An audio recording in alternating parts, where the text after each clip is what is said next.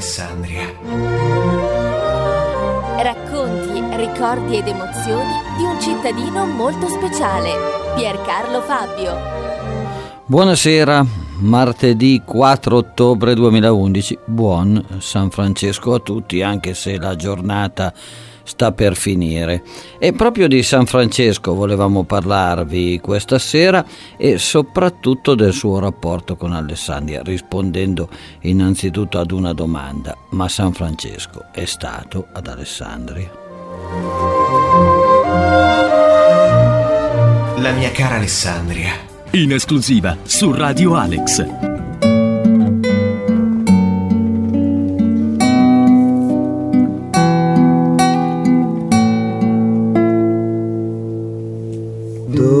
Dolce sentire come nel mio cuore ora umilmente sta nascendo amore. Evitiamo la suspense. Sì, San Francesco è stato in Alessandria nel 1213. Alcuni analisti raccontano che sia stato nel 1210, ma è ipotesi molto poco verosimile. Altri ritengono che sia stato un po' più tardamente, nel 1215 e nel 1217. In realtà perché è passato da Alessandria a San Francesco? Perché voleva andare ad evangelizzare la Spagna, passando attraverso la Gallia, come allora veniva chiamata la Francia, e il percorso in Italia dall'Umbria, precisamente da Ancona, perché era naufragato, aveva fatto naufragio per tentare di raggiungere la Siria per le solite note ragioni connesse alla sua voglia di evangelizzare.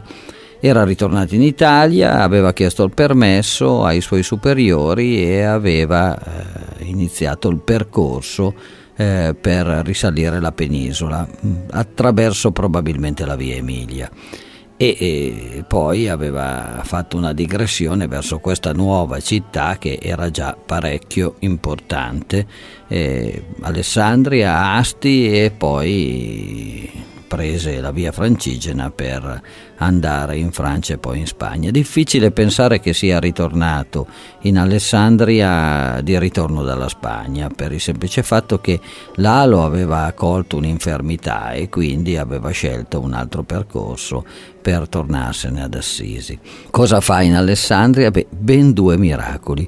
Uno è riportato dalle fonti francescane, fra Tommaso da Celano, vita seconda, e l'altro dagli analisti alessandrini. Il primo, quello del pubblicano e della coscia di Cappone; il secondo, quello connesso alla conversione di una lupa. Lo sentiamo intanto questo primo dando la parola proprio a fra Tommaso da Celano. Dono di lui, del suo. In Alessandria di Lombardia, dove era andato per predicare la divina parola, trovandosi ospite di un uomo timorato di Dio che godeva buona fama, pregato da questo a mangiare di ogni cosa che gli venisse posta dinanzi per osservare il Santo Evangelo, annui gentilmente, vinto dalle premure dell'ospite. Avuta la promessa, quello si affretta e fa preparare un cappone di 7 mesi per il pranzo. Mentre il patriarca dei poveri sta seduto a mensa tra quella famiglia festante, ecco giungere alla porta un figlio di Belial, povero d'ogni grazia, che fingendosi privo del necessario astutamente domanda per l'amore di Dio l'elemosina e con voce lamentevole chiede di essere soccorso in nome di Dio. Il santo, udendo quel nome benedetto sopra ogni cosa e per lui più dolce del miele, prende sollecitamente un pezzo del pollo che gli sta innanzi, lo mette su un pane e lo fa dare al mendicante. Ebbene, questo disgraziato conserva il dono per fare ingiuria al santo.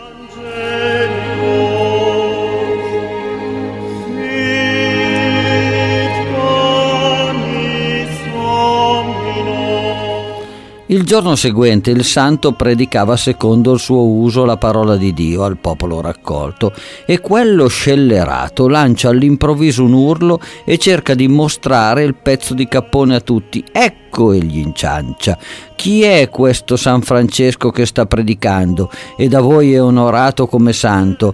Guardate la carne che ieri sera mi ha dato mentre mangiava. Ma tutti lo biasimano e lo accusano di essere posseduto dal demonio. Infatti a tutti sembrava un pesce ciò che egli asseriva fosse una coscia di cappone. Perfino lo sciagurato, stupefatto al miracolo, fu costretto a riconoscere ciò che gli altri dicevano. Finalmente ne provò vergogna e lavò con la penitenza la colpa di cui era reo convinto. Davanti a tutti chiese perdono al santo, manifestando la sua cattiva intenzione, e anche la carne riprese il suo aspetto dopo che quel traviato ritornò al buon giudizio.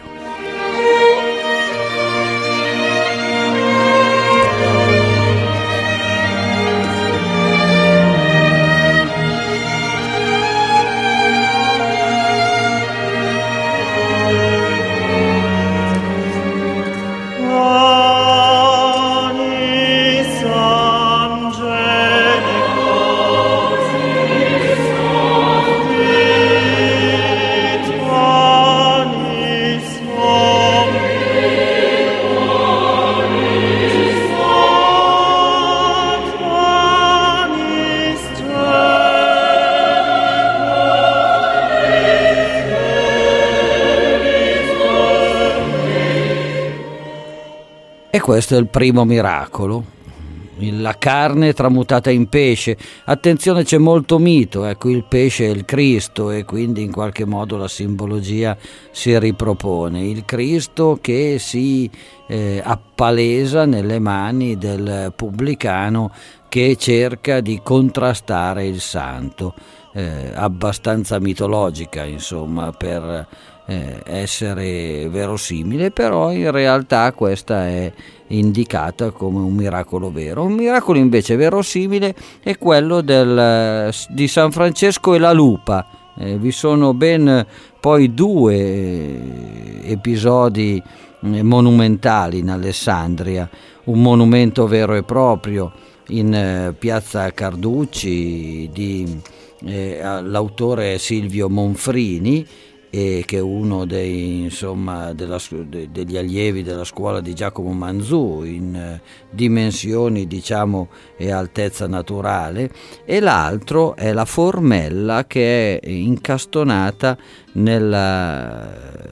in piazza del Duomo, nella struttura connessa alla cattedrale, che ripropone questo episodio. Noi l'abbiamo estratto dagli Annales Alessandrini di Guglielmo Schiavina. Vediamo cosa ne dice velocemente. Poverino dorme la notte presso il mulino, divide il pane col contadino. Proprio nei giorni in cui Francesco si trovava ad Alessandria, una lupa abitava in un angolo del territorio della città, in luogo assai boscoso e ovunque coperto e rivestito di rove e di virgulti aggrovigliati. Questa lupa, avendo là dato alla luce i suoi cuccioli, terrorizzava tutte le vicinanze, facendo preda di bestie e strage di molti uomini. Catturava specialmente i bambini che andavano per i campi senza guida o fra le mura stesse della città. Dopo averli crudelmente strangolati e dilaniati, li portava nel suo nascondiglio entro la sua tana per divorarli in compagnia dei suoi lupetti. Non v'era forza o d'astuzia valida a catturare una belva così funesta e sanguinaria. Finalmente, in virtù delle preghiere e degli ordini di Francesco, il cui aiuto e soccorso gli alessandrini che versavano in tanto pericolo avevano implorato, quella lupa si fece così mite e domestica che, dimenticando del tutto la sua primitiva e naturale ferocia, si consegnò spontaneamente nelle mani di un inerme bambino in questo modo. A quei tempi viveva un uomo, agricoltore di mestiere, che avendo un figlioletto con lui fino all'infanzia aveva allevato un cane da pagliaio per la custodia dei buoi, dell'altro armento e della sua cascina. Tanta era la familiarità e la socievole consuetudine fra il cane e il ragazzo che spesso questi lo cavalcava per giocare da lui e quasi fosse un giumento, dovunque voleva si faceva portare. Sei mio fratello, guarda San Francesco. Questo ragazzo un giorno esce dalla città per andare a divertirsi col cane che il padre aveva portato con sé al lavoro, e mentre correva dal padre che stava lavorando la terra nei paraggi della città, da lontano vede venirgli incontro la lupa.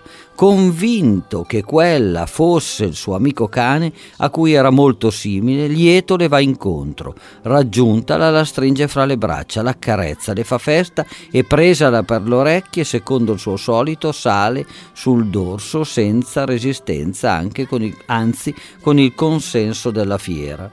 Cambiata direzione, il bambino, salito a cavalcioni, la conduce in città, fra lo stupore, l'ammirazione e le grandi manifestazioni di letizia e di gioia del popolo, che era accorso a vedere tanto insolito e prodigioso spettacolo, e il desiderato trionfo riportato sulla fiera. Infatti, il giorno prima, Francesco, impietosito del caso degli alessandrini, ai quali era molto desideroso di fare del bene, dopo aver innalzato pregi a Dio, aveva ingiunto alla lupa, come avvenne, di deporre la ferocia e di diventare per l'avvenire ubbidiente ed innocua non solo con gli alessandrini, ma con tutti, e al precetto di lui essa in seguito fu ubbidiente.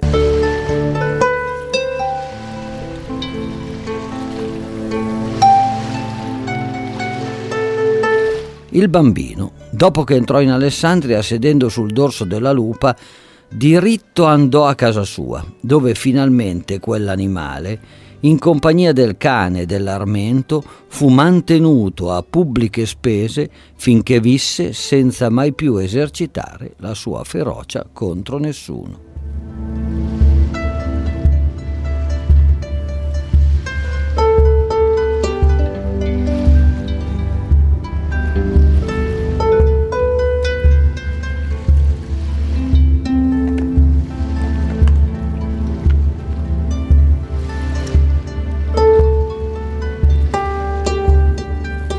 Gli alessandrini vollero ricordare per sempre il prodigio e fecero scolpire un bassorilievo in marmo raffigurante la scena della lupa con il fanciullo.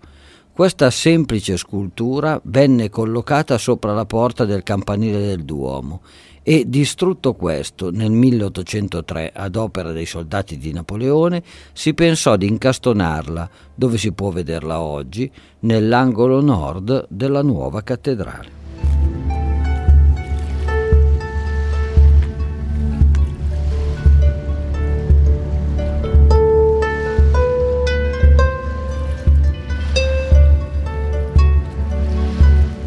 E quindi risolto il problema posto dalla nostra domanda. San Francesco è stato in Alessandria? Sì, e fu a una permanenza non anonima, visto che si raccontano almeno 2 miracoli. Il primo sicuramente riscoperto e riportato nelle fonti francescane, la vita seconda di Fra Tommaso da Celano.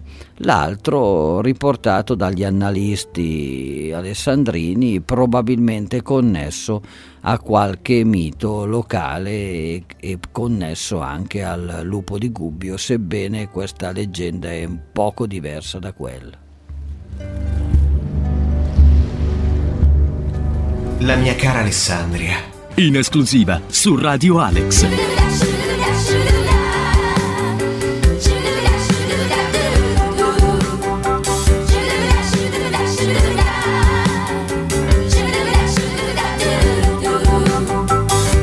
Nuvolari e basso di statura, nuvolari e al di sotto del normale, nuvolari e a 50 kg d'ossa, nuvolari a un corpo eccezionale, nuvolari alle mani come... Nuvolari poteva andare forte, era anche bravo a farlo, era un eroe tecnologia o della industria della tecnologia del Novecento, ma noi parliamo di cose più tranquille, del progetto territoriale NES, Noebro sì sobrio.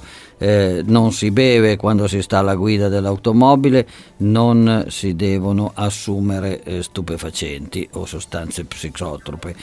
Guardate, abbiamo condotto un approfondimento con questo progetto molto interessante che abbiamo presentato una decina di giorni fa in cittadella. Del resto quello che succede sulle strade italiane è veramente un'ecatombe. Pensate, 12 morti al giorno per incidenti, 590 incidenti al giorno.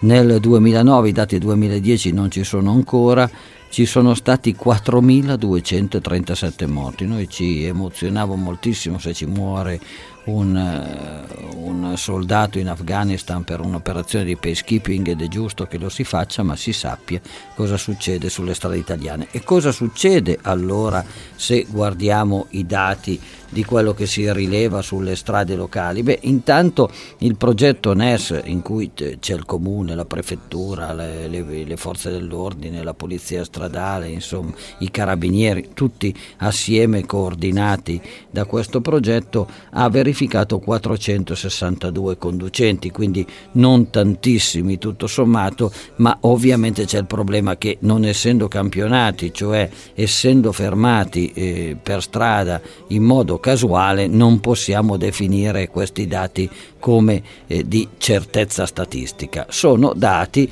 da guardare con un minimo di attenzione, ma a cui non offrire quella stabilità, quella sicurezza che normalmente la statistica ci dà. Va bene, 462 persone, il 4,76%, non poco tutto sommato, sono stati dichiarati positivi a sostanze stupefacenti e alcoliche mentre erano alla guida.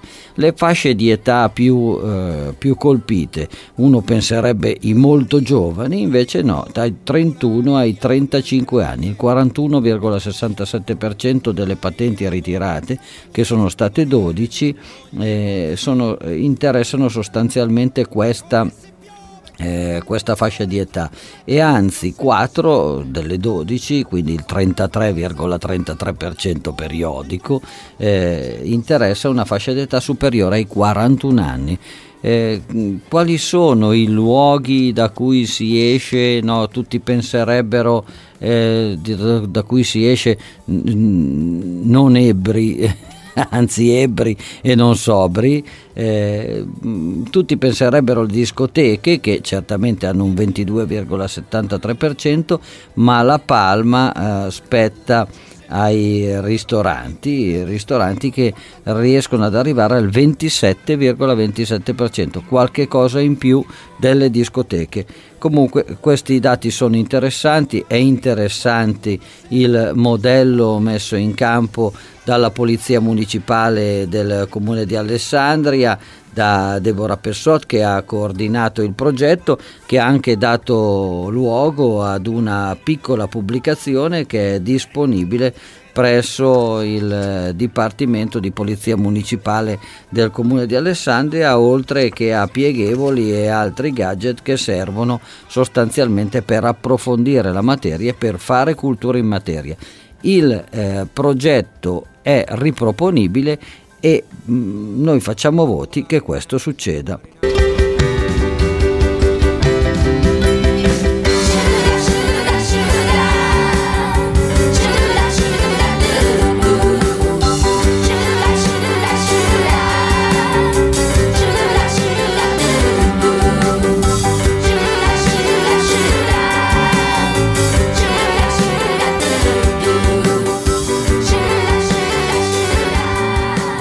La mia cara Alessandria. In esclusiva su Radio Alex.